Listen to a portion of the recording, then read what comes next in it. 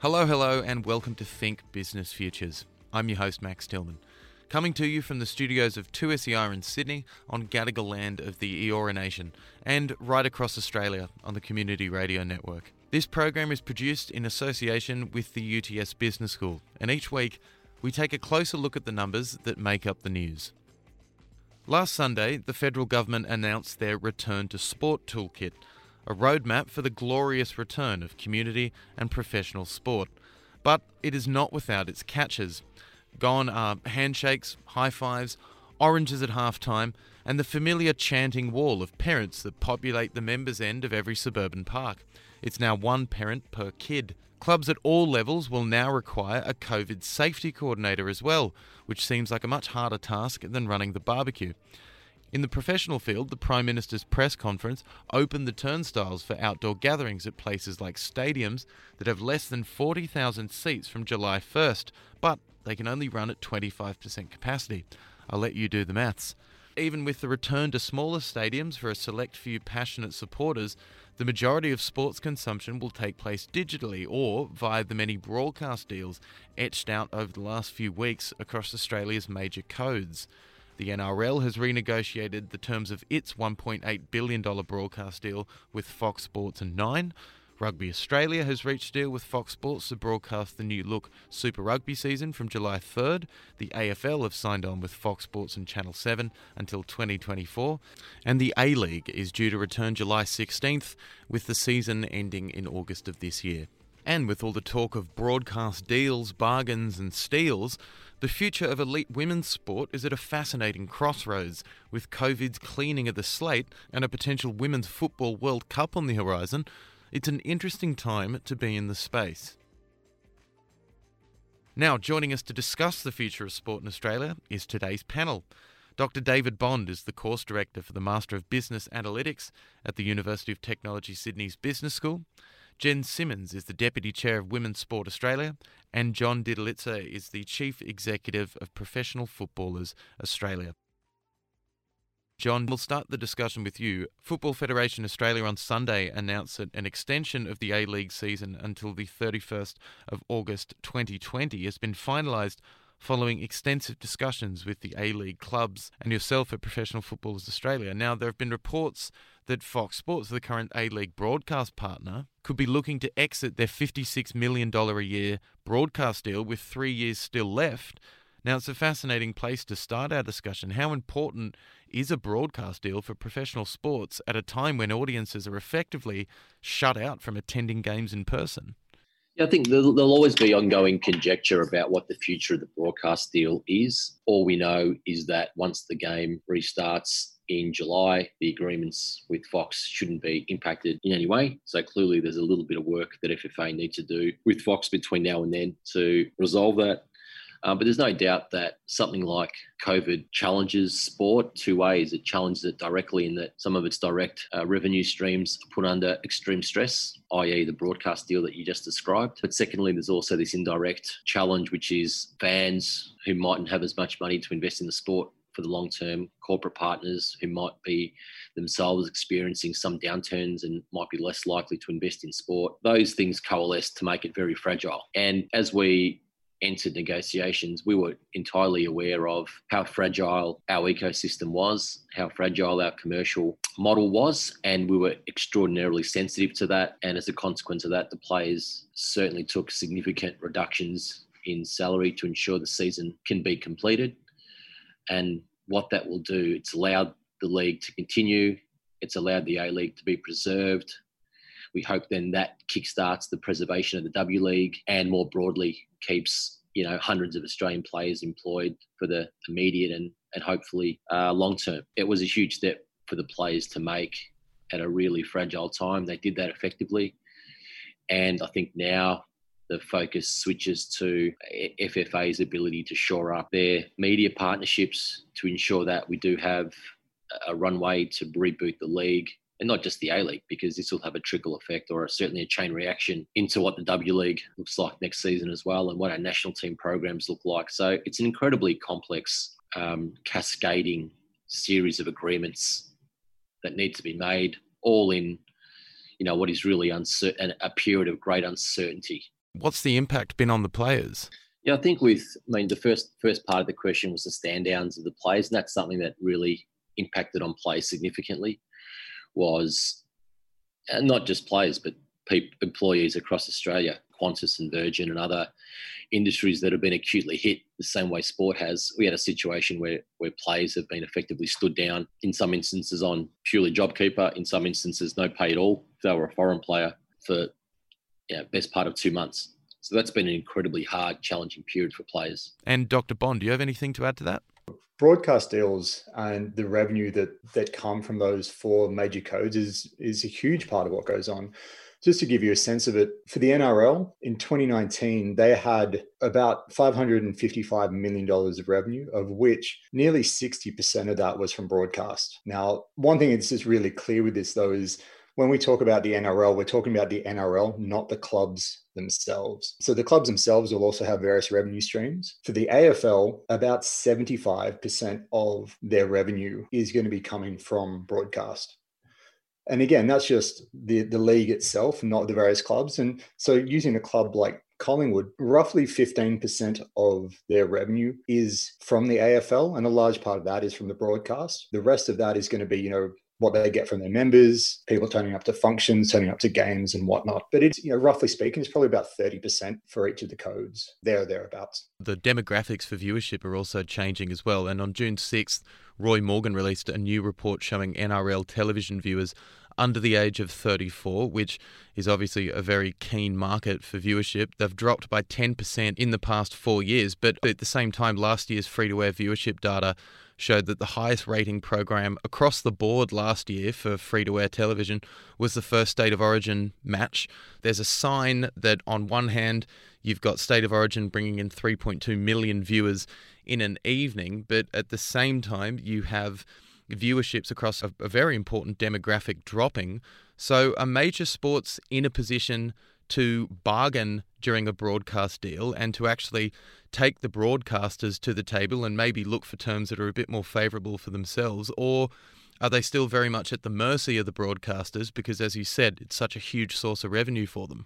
Oh, look, both sides would obviously have a role to play in that negotiation. If you look at them, on one hand, and looking at Rugby Australia's, obviously there's been a lot of conversation over the last few months about their broadcast deal and the difficulty they've had in securing one. Now, the code itself has been going through some problematic times over the last little while, and I don't think anyone would say otherwise. When you look at codes like the NRL and AFL, obviously, they are having a bit of a better run of things. So they bring eyeballs, they bring interest, and that's certainly something that they would also point to. It's not all in the whip hand of the broadcasters, though. They're coming under increasing pressure in terms of, people not watching free to air necessarily, the pay TV channels. People are moving away from that older model of, you lock in for $90 a month, $100 a month, hard to get out of, the setup costs, to, those streaming services where it's, $10, $15 a month and you can kind of dip in, dip out as you so choose. So I think both sides have positives going for them, both sides have negatives going for them. And it just, I suppose, so happens that who is at the negotiating table. Personalities often will play a role in that as well. And that raises a lot of very interesting questions about those broadcast deals because they become so much more important without live audiences. Now, a group of Socceroos greats, they've recently proposed to the FFA that they launch their own independent streaming service for football content, which would cut Fox Sports out of the deal.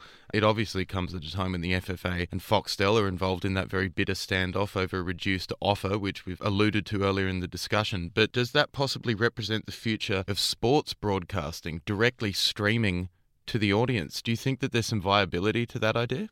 I think football needs to decide exactly how it wants to position itself. I think one area where football is quite different to other mainstream sports in Australia is that it has a far more, I suppose, decentralised area of focus. So most fans who follow the AFL and the NRL, they engage with the premium elite product, if you like, whereas in football, people have a whole multitude of touch points with the sport. So you could be an avid A-League fan but not have any connection to a community club. You could also be totally invested in your grassroots community organisation but have no interest in what's happening at an A-League level. So we have this really disparate audience, and a disparate audience can lend itself to a platform that can host a whole range of different games so that different people can, drop in and out of whatever they wish to watch. And if you augment that with some high profile international rights, national team games, community football, I think it could make a compelling proposition. But certainly in the short term, I think the number one priority is to determine what the future is with Fox. There's still 3 years remaining on that deal. It's a deal that underpins the financial future of the sport. So it's critical at this time that that agreement is allowed to be, I suppose, tested or discussed to the extent possible. And then we can concern ourselves with what alternate plans might look like if both parties don't see a future in the sport. Yeah, I mean, you're seeing streaming becoming increasingly common. I mean, you turn back 5 years ago, what the penetration of your Netflix and your Stans, I mean, KO I don't think even existed back then. We are becoming so much more used to accessing stuff via stream. I think, the last stats that I saw, there was something like 12 million people in Australia had access to Netflix, 3 million people had access to Stan. It's just something we're used to. Like, I watch a lot of things now on an iPad or on a computer. Like, it's actually quite rare to turn the TV on. You're seeing this sort of almost owning of that whole process happening a little bit more in the US. So some of the major sporting codes over there are starting to take a little bit more ownership of this. Are the economies here for all the codes to be able to do that in Australia? And is there the interest? You'd probably say if you're a betting man, which I'm not, but the AFL would have to be right up there. The NRL would have to be right up there with the resources to be able to put something together which works well and, own their content and build around that. If that's coming through sort of an over-the-top streaming service type situation, I mean, you could quite well see that being the future of the way things go. In April, Nine accused the NRL of having a bloated head office with accounts showing that the league was spending almost $500,000 a day on administration costs alone. So, Dr. Bond, at a glance, what's the financial state of the major sporting codes? The comments that were made about the NRL, again, I would hazard that those are more tactical in nature. It's on record through their financials as to, the growth in terms of expenditure line items. And those are fairly broad expenditure groups. But are they doing the things that they want them to do? So if you're spending on development offices and they have seen an increase in the spend on development, that could well be a good thing for them and be positive down the line. So it's kind of a difficult one, even having a look at the numbers to say whether or not that spend should have happened. One thing to bear in mind when you're seeing commentary being made by media about ongoing deals is that no one is unbiased in their comments there. You need to take with somewhat of a grain of salt the things that have been said. A lot of it ends up being fairly tactical in nature. And you've seen that in previous deals where they said they wouldn't necessarily do one and it ends up working itself out. In terms of the level of bloat or non-bloat or, expenditure, have there been general increases, generally speaking, within sporting codes? Yeah, I mean, you can pretty unequivocally say that yes, there has been an increase in expense. I think more the question is whether or not you believe that those expenditures are legitimate in the sense of, are they helping the game or the code or the organization itself get to where it needs to be? That's a much harder thing from the outside to be making a call on. It is very difficult to say. Has the level of expenditure gone up though? It has. But what you generally see in sporting organizations is they don't have owners per se. So we're not talking about organizations which are privately owned and who do have owners. A lot of, say Rugby Australia doesn't have an ownership structure. So they're not trying to make profits to then pay dividends to someone. So they don't necessarily need to earn a profit. So they can actually, I suppose, spend the money that they've earned to help grow the game. Now, Jen, as the major codes get back onto the field, it doesn't take a sports scientist to notice that the women's game has not been as quick to restart. So are you at all concerned that much of the momentum behind particularly professional women's sports in Australia could be lost during the COVID-19 lockdown? Well, I really hope not. We've been doing a lot of work at Women's Sport Australia to really help perpetuate that movement that's happened over the last decade for women's sport within Australia. And it really has been some great forward momentum with the sort of formation of competitions like the AFLW the NRLW, women's sort of Super Rugby. It really given a lot of women opportunities to play sports more so than your sort of netball and your hockey that have been providing opportunities for women for years. So we're really hoping that this work that we put in to really elevate women's sport to the status of men's sport is not going to be lost because of this break during COVID-19.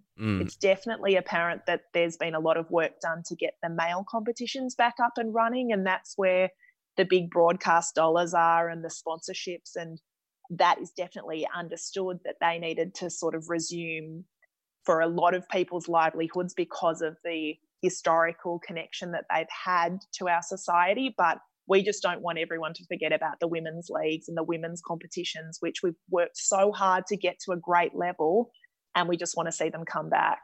How do you see the roadmap forward for women's sport, obviously taking into consideration that there isn't as much funds as there were prior, and even speaking then, the funding for women's sport was far less than men's, but how do you see the roadmap out for women's sports to at least get back to a point where there's some continuity for that momentum that you were talking about? Yeah, well, I think it's really something that we're really hoping that this time actually allows sport to resume on an equal footing base, as opposed to that historical difference of the men's sport having this much and the women's sport getting the dregs sort of left over afterwards.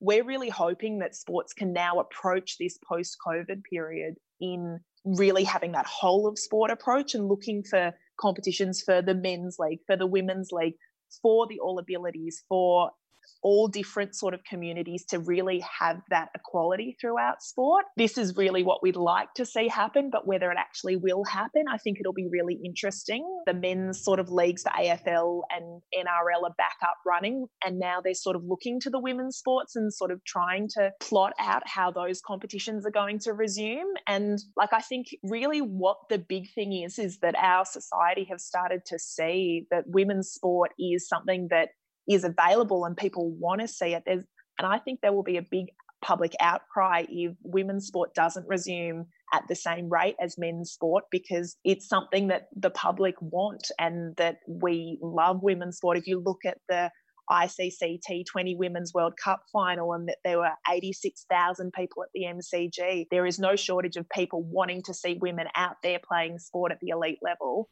So we just need to be vocal about it and make sure that we're really putting it out there that we want to see these women back at the top of their game playing the sports that they love. Football is the most well-established of all the four major codes in the women's space. The W League, I believe, is in its 12th season at the moment. Last Thursday, FIFA confirmed that the Australia-New Zealand bid for the 2023 Women's World Cup had received the highest overall average assessment score, 4.1 out of 5, for the most commercially favourable proposition to host a World Cup, which clearly would be one of the front runners for qualification. So it's a huge boost to women's sport to potentially have a home World Cup in a sport where there's obviously a very prominent market and Australia does well. So do you think that this could be a windfall for women's sport in a post-COVID recovery? Oh, 100%. I think we're all got our fingers and toes crossed that in 10 days that announcement comes through that the Australia-New Zealand bid is granted the ability to host the 2023 Women's World Cup here. I just think seeing the momentum from the competition last year, and it is that public reverence for the Matildas is just second to none, that they would be one of the most sort of acknowledged and the best sort of role model groups, I suppose, out of our women's sporting teams, up there with the Diamonds and sort of the Australian women's cricket team. So I think to be able to host a World Cup here in Australia and with New Zealand would just be a phenomenal boost for women's sport within Australia, and it would really sort of show the work that we've done throughout the sort of W League and the way that we've been able to cultivate this homegrown talent to go into the international competitions and play overseas and internationally represent Australia. So to be able to be successful in that bid, I think would do amazing things for women's sport here in Australia and just really be a great thing for Australia. Fundamental things for me with women's sports in terms of their commercialisation is for a long period of time, it was what I'd call the steak knives. It was just thrown in at the end of a deal just as a little bit of extra show bag filler that wasn't given its own standalone value. And I think we'll see that change over time, and women's sport will be valued as an independent asset, something that has its own inherent value and values that may actually be different from what elite men's sport looks like. So I think it needs to be managed in a very bespoke way, both from a high performance perspective, but equally from a commercial perspective. Now, that doesn't mean you can't bundle those assets, but I certainly think that in terms of what the brand is and how it's propositioned, it needs to be very much a standalone pursuit that's coupled with a very powerful men's game. And I think that once you bundle and couple those two products together, you can create a very powerful halo. In terms of the conditions within football, I think we can put our hands up and say that we are an exemplar for how it can be managed in Australian sport. I think through the national team collective bargaining agreement that we struck late last year that entrenched gender equality across our two teams, we achieved something in Australian team sport that no other sport has been able to achieve, and certainly no other football code is likely to achieve. So we should be very proud of that. It's a sort of thing that we can, take to the world to a large degree and demonstrate how progressive Australia is in this regard. In terms of the W League, we've also achieved parity between W League and A League players based on minimum standards. So the minimum wage for a player in the W League is effectively the same as a minimum wage for an A League player based on hours worked and length of the season. So that was a great starting point. That doesn't mean it's the end. We need to not only invest in what the female players get in their hip pocket, but also ensure that they have the same sporting integrity within their league, which means playing more games, making sure they have access to the best quality resources, making sure they can train as often and as hard as possible to become the best players they can be. So these areas around football performance we need to keep working on.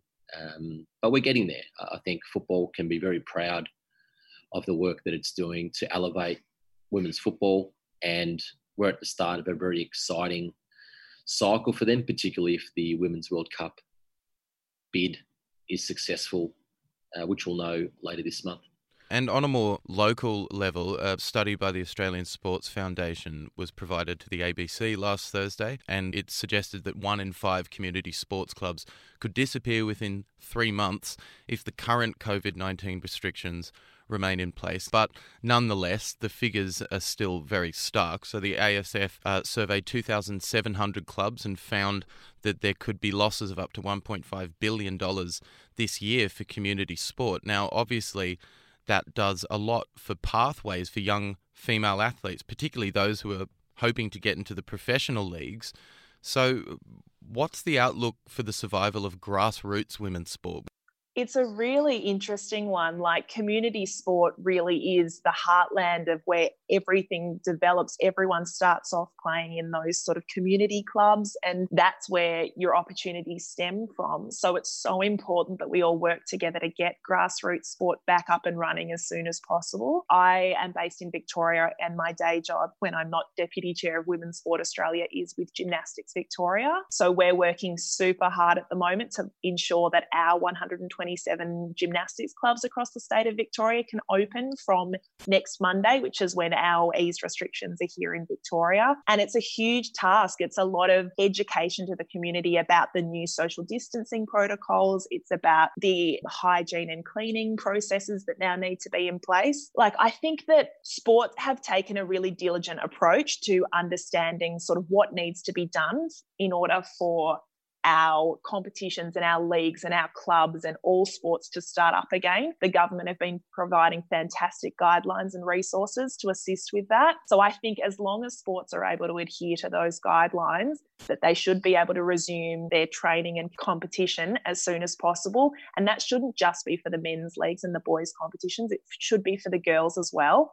So all of the framework that was already in place pre-COVID for female leagues should just be adhered to post-COVID as well. And there's no reason that men should come back before women or anything like that. So that's what we've seen at the elite level, unfortunately. But hopefully in the community sense, everyone comes back to training at the same time, just adhering to those new processes and protocols. I think what we're seeing coming out of COVID is the importance of community and the importance of, communities are based around. So whether that be, your local sporting club, whether it be the sort of people that inhabit it, whether it be other parts of your community, which, again, completely non-sporting, which we've not been able to enjoy properly for the last 3 months. We suddenly realize these things are important. There is quite an interest in the tradition and the history of local sport. And we're seeing that through, whether it be in Sydney with the Shute Shield, obviously in the rugby, that, there is quite an interest in that particular game. And it brings something in that sort of tradition and history, which seems to have been lost a little bit further up. Now, it's not gone completely, but yeah, it seems to sort of not quite be where it needs to be at this point.